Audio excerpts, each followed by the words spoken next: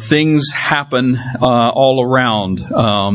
But we're glad that you're here, and glad that everyone is safe. We're going to continue to pray for those who are along the coast. I just got a notification on my phone that Dorian now has sustained winds of 180 miles an hour, which is like a crazy, nasty, strong storm. And it looks like it's just going to skirt the coast, but there's still enough strength that it's going to cause and affect people living along the coast all the way up. So we want to keep on praying for all of them. This morning we have two new members that we would like to introduce to the congregation. Elizabeth Box, you probably have seen. Elizabeth, go ahead and stand up if you'd like and just kind of do the princess wave. There we go. Wonderful. Thank you. Elizabeth is here on assignment with the military, and I'm not going to say anything else, because I don't want them to come, have to kill me because I know something. But no, she's here, and she's a delight and very active with the College of Young Pro Ministry, and we're grateful for her presence. We also want to introduce Rob Callahan. Rob, there we go. There's Rob. All right. It's nice to see you, Rob, and I think Rob is from Inverness, and just up the way a little bit, and it's good to have him here with us. So please make time to meet them and welcome them. Ministries meeting on Saturday. This Saturday from 8:30 to 10. We'll have breakfast at 8 o'clock. This is primarily for our ministry leaders, our deacons, those helping coordinate our ministries, but it's really for anyone that is interested in serving and being a part of the work here at Sunset. As all of you know, much like a tree, what you see above ground is pretty and nice, but the real work of the tree happens underground. And the same thing is true at Sunset. Our ministry leaders and our deacons and all of our leadership, the numerous people that serve in different ways, serve this congregation in a very faithful and conscientious way. And so these meetings are where we talk about some of those things, what that looks like. We're going to evaluate kind of where we're at for this year. What does 2020 look like for our ministries? We're going to be talking about the calendar, talking about the upcoming budget. There's a lot of things that we'll be doing. And so if you're able, please be present at that meeting on the 7th. Also, the following Sunday, on the 15th, there will be a meeting specifically on the subject of worshiping with our children. This is something that the staff has been thinking and praying about for some time, and we want to inform and guide and help think through out loud what this looks like for everyone. And so this is not just for the families with children, especially families with children, but for anyone that would like to attend. It will be on Sunday the 15th. I think I might have said a week after the Saturday, but it's on Sunday the 15th, immediately after assembly. Lunch is provided, so that's a plus. Childcare is also provided. So Julie Bergman is coordinating this event. So if you have any questions, you can actually talk with her directly. But that will be on Sunday, the 15th, next Sunday.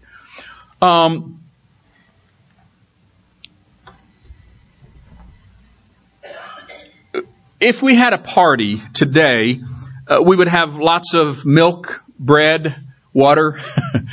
Someone told me that they had lots of chips that they had stored up, a couple gallons of gas. Once again, we've been reminded just how much uncertainty there is in life.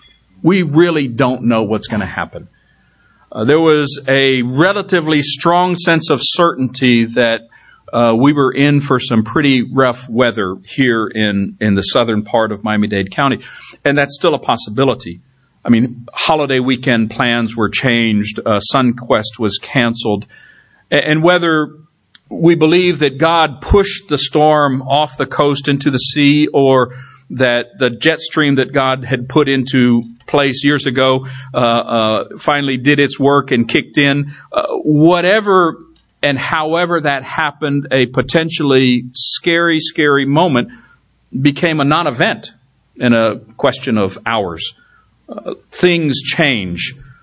We can plan for the best. We can plan for the worst, but rarely will we know what's going to happen. One of the things that's striking about the Gospel of Mark is what Mark wants to communicate to us is God knows what's going to happen. Jesus knows what's going to happen, even in the unfortunate and unpleasant aspects of his life. Jesus has already announced to his disciples on numerous occasions 3 very, very clear pronouncements that he is going to be killed. He is going to be mistreated by the Jewish leaders. They are going to take advantage of their power to oust him as a rabbi, as a person. They're going to do their best to extinguish his life here on earth. The first part of Mark 14 that Paul Rowland covered 2 weeks ago, and he did an excellent job with that, Jesus refers to the perfume that the woman brings and says that what she's actually doing is anointing my body in preparation for my burial, which is going to be within a matter of days. And so Mark wants to leave no doubt that everything that's happening is according to plan. This isn't a last-minute thing. This didn't catch Jesus off guard. He didn't know, he wasn't unaware of all that was happening. And so there's going to be an emphasis on, okay, this is how it's going to happen. And so what we're going to see in today's text is some of that foreknowledge coming out. Now, thanks to our emphasis in our particular fellowship on the weekly observance of the Lord's Supper, the text that we're going to read is going to be pretty familiar. It's something that we talk about regularly every week. This text perhaps might have been read in our assembly at some point in the recent past. Many groups observe the Lord's Supper at different times, quarterly, monthly, annually. We do it every week, and so every week we're reminded of what is taking place with this celebration and this remembrance. Now, we have our share of controversies and our share of disagreements within our particular fellowship, and my purpose today is to avoid those as much as possible. This isn't the time or the place to discuss those. But what I want to do is to kind of focus on the direction that Mark takes this text and emphasize one of the more significant elements of this text. We're going to read the text in just a second, so you can be looking up on your devices in your Bible, Mark chapter 14, verses 12 and following. The text has 3 sections. There's the preparation for the Passover meal. And so we're going to see Jesus telling his disciples what to do to get ready, 2 of his disciples. Once they're gathered for the Passover meal, Jesus is going to announce that someone there is going to betray him. And then the latter part of this text is where Jesus actually shares the meal with his disciples and revisions 2 of the elements, the bread and the wine, into something different. It gives it a different meaning and really takes us from the Last Supper to the Lord's Supper, which is the emphasis that we're going to be looking at today. So let's begin reading in Mark chapter 14, and I have a few comments, and then we'll think about this for a second. On the first day of the festival of unleavened bread, when it was customary to sacrifice the Passover lamb, Jesus' disciples asked him, "Where do you want us to go and make preparations for you to eat the Passover?" So he sent 2 of his disciples, telling them, "Go into the city, and a man carrying a jar of water will meet you. Follow him, and then say to the owner of the house he enters, 'The teacher asks, where is my guest room where I may eat the Passover with my disciples? He will show you a large room upstairs, furnished and ready. Make preparations for us there.'" Now, this is all kind of cloak and dagger, right? It's kind of strange going to the city and look for this man carrying a water jug. It's kind of like every now and then in our staff meeting, we'll talk about, okay, did you meet so-and-so who was there visiting in the Spanish assembly? I said, okay, well, what did they look like? Well, they were dark-haired and they were speaking Spanish. Yeah, okay, so we need to get a little more specific. So you would think, just by the description, that how are you going to find a needle in a haystack, a man with a jug? Well, one clue that would have helped them that we might not be aware of was that in the ancient world, men didn't do water jugs. That was woman's work. Good, bad, or different. Not making a value judgment, but that was something that women did. They went to the well and they gathered the water, and so their job was to bring it back. So to see a man with a jug would have stood out. It would have stood out, and then they would have been able to identify him, and then he was supposed to come up to them. Now, how did they know who Jesus' disciples were? Well, it's very likely that this was already all arranged, that everybody kind of knew, I'm going to send my disciples.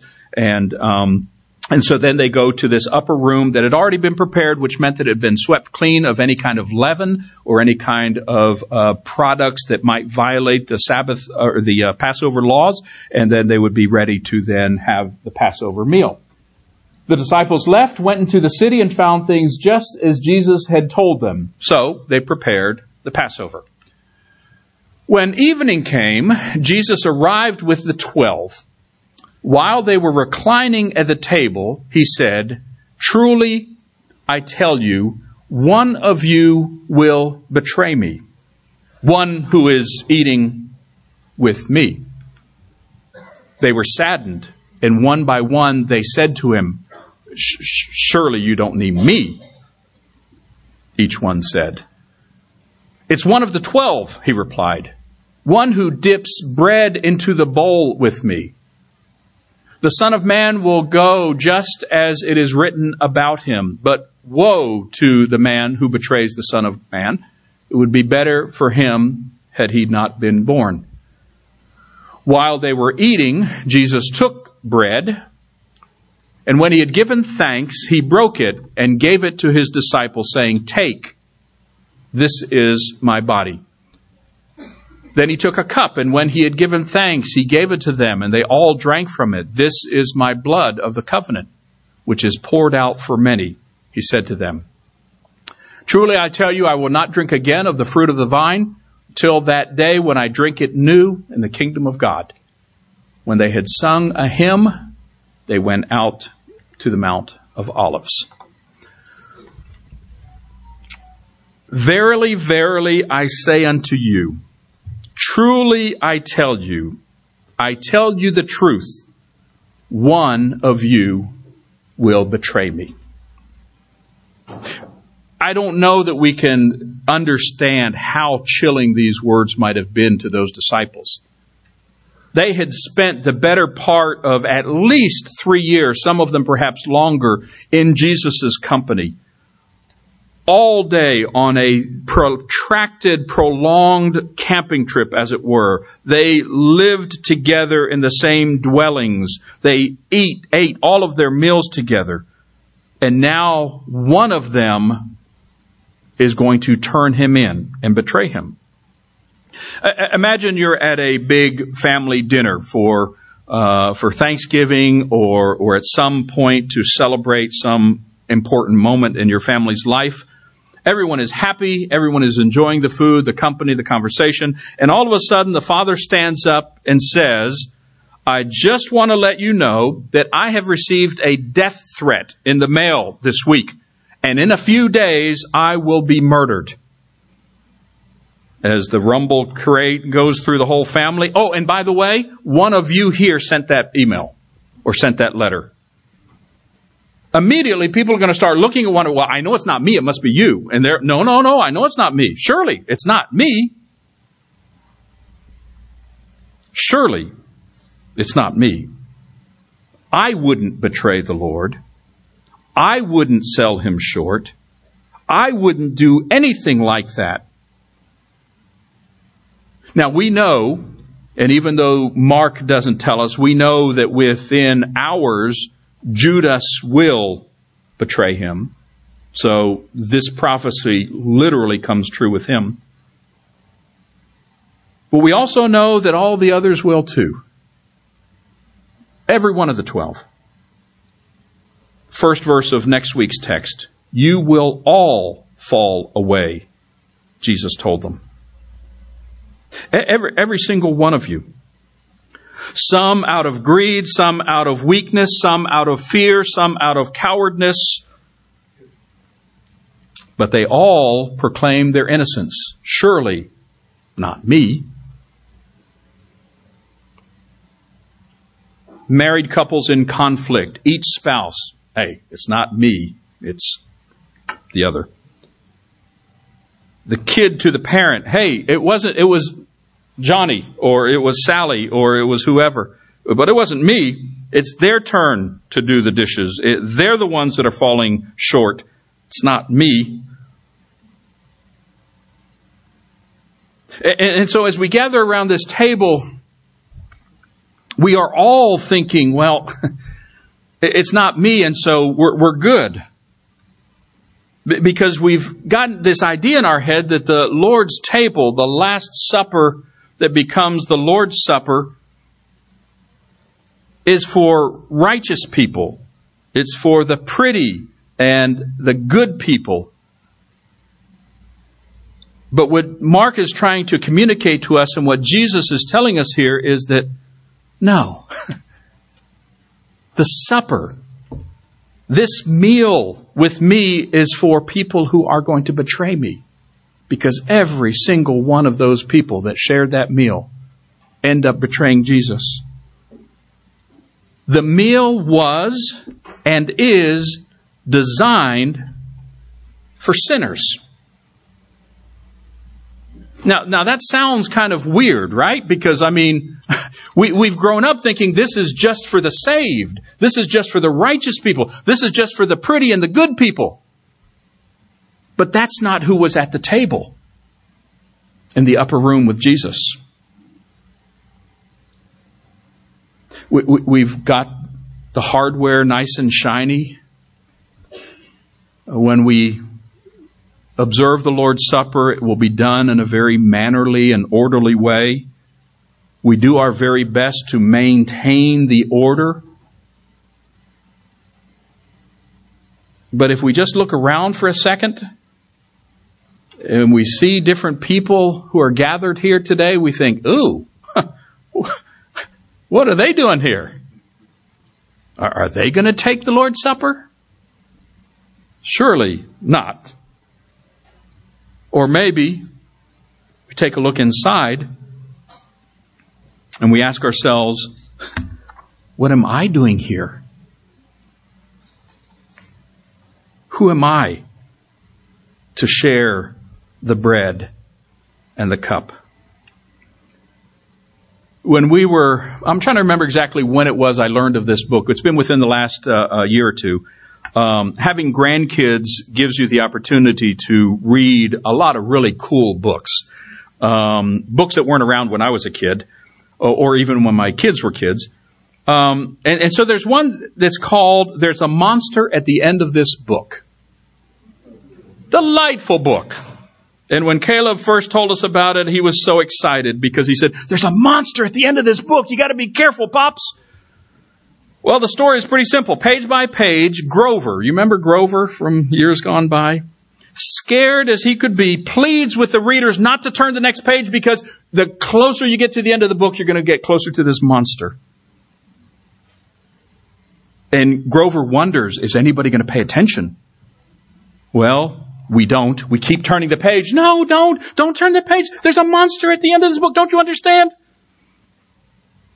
And when we get to the end of the book, the monster is Grover. I just spoiled it. I'm sorry. Still fun. The monster isn't who we thought it was going to be. It's just Grover. So Caleb says, don't worry, Pops. It's just Grover. You don't have to be afraid. Well, in a weird kind of way, I think what Grover is telling us that things aren't always what they seem. And the monsters aren't the ones that we thought. And the gospel stories tell us over and over, we're the ones who fail. All sin against Jesus, even the best of his disciples, even the good guys like Peter. And in the end, the monster is us. We're the monsters. We're the ones who betray Jesus. We're the ones who sin against him. So people like me and like you will always be invited to Jesus' table. People who betrayed Jesus last week are invited to share the table today. People who will most likely betray Jesus this week will do so.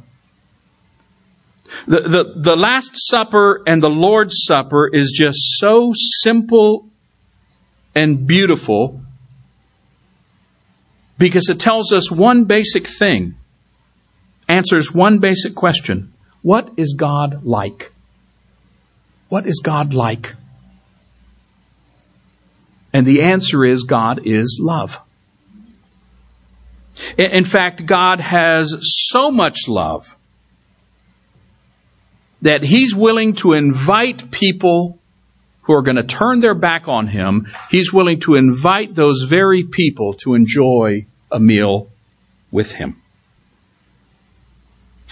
Not a single person on that guest list on that Thursday evening or Wednesday, depending on the time. Not a single person on that guest list deserved to be on that list. Jesus doesn't invite them because they deserve to be. He doesn't invite them because of their characteristics. He doesn't invite them because of who they are. He invites them because who he is. And he is love. Tim Keller says, "You are more sinful than you ever dared believe. But you're also more loved than you ever dared hope." God's love is greater than all our sin. And so the Lord's Supper becomes a meal that transforms sinners. It's not a ritual for the pretty people and the good people to feel better about themselves. It's a meal where sinners come at Jesus' invitation to say, I need help this week. I want to celebrate and remember God's love in my life. Tony Campolo is a professor in Pennsylvania and a speaker. And in one of his books, he tells the story of sitting with his parents during a communion service when he was about 6 or 7. Said he became aware of a young lady towards the front that was just sobbing and shaking. The minister had just read the passage of Scripture where Paul says, "Whoever eats the bread or drinks the cup unworthily shall be guilty of the body and blood of the Lord." And as the communion plate with the small pieces of bread was passed to her, she waved it away and lowered her head in despair. Tony says, "It was then that my Sicilian father leaned over her shoulder and in his broken English said, 'Take it, girl. It was meant for you.' Do you hear me?" She raised her head and nodded. She took the bread and ate. I knew at that moment some kind of heavy burden was lifted from her heart and mind. And since then, writes Tony, I have always known that a church that could offer communion to hurting people was a special gift from God. I don't know where you're coming from today. I don't know what your week has looked like. I don't know what your heart looks like. But Jesus invites all to his table. If Jesus could invite Judas, of all people, Judas to this table, wouldn't he invite you and me? All are invited to this table. So what do we do with this? And how does this change, not just today, what we're going to do in a little bit, but how does this change what we look like tomorrow?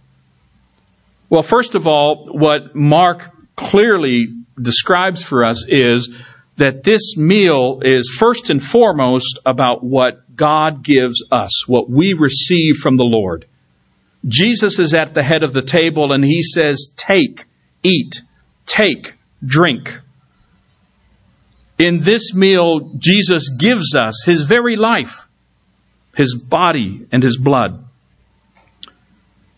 John Calvin was a Christian writer who lived about 500 years ago. And he says that our lives are kind of like cups with lids on them. And what God wants to do is he wants to pour blessing into our life. He wants to give us his grace and his mercy. He wants to give us his body. He wants to give us his blood. He wants to give us his sacrifice. But I've got the top securely fastened. And so Jesus says, take. And I say, no, I'm not good enough. Jesus says, take. No, I've just got to work on myself some. Jesus says, take. No, I've got this cup. And Calvin suggests that coming to faith and having a relationship with God is that process of recognizing our sin and taking the lid off, so that when God says take, we can say thank you. And I can set aside, for however short of a moment it might be, my own selfish desires. And I can say, pour out your love on me. Fill me with your presence. Let me sense you here through the bread and through the wine and the cup.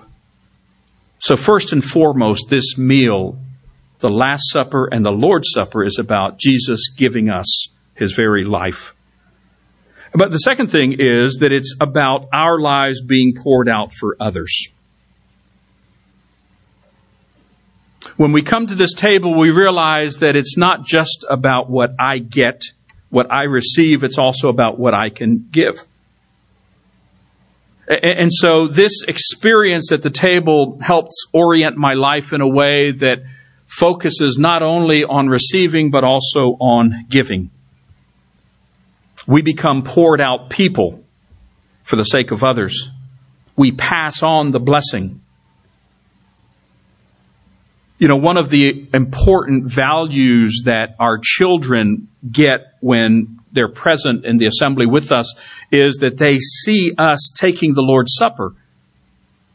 And then they'll have the opportunity to ask, well, why are you doing that? What does that mean? Much like Jewish families years ago, and perhaps even today, continue, where the child says, why do we do this? And it gives opportunity to the father or the mom to say, well, we were slaves in Egypt, and God saved us and brought us out. And now we remember his goodness and his mercy through the emblems, through the bread and the wine. So as you come to the table today, remember that your presence and participation at the table says a whole lot more about God than it does about you. When we share this with our children, we give the opportunity for them too to learn about God's grace and mercy.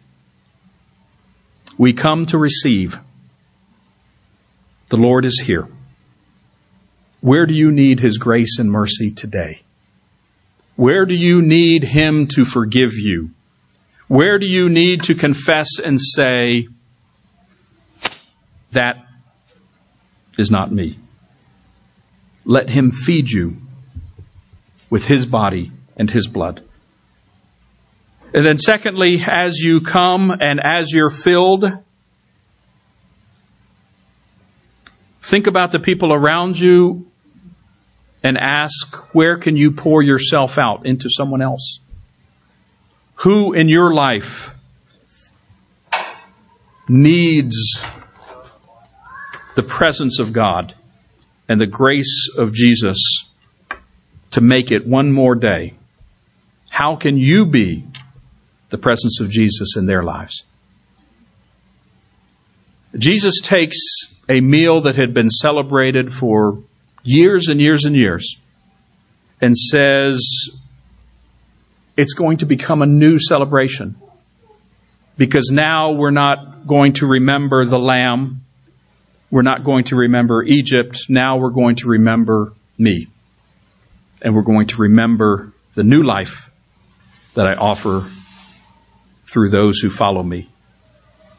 So whatever your concern, whatever your need, whatever your situation is today, this table is for you. If we can pray with you, if we can help you with the decision to draw closer to God, would take the next steps, whatever that might look like in your life, our brother Cheryl will be here to receive you and pray. May God bless you today as you remember Jesus. God bless you. Let's stand and sing.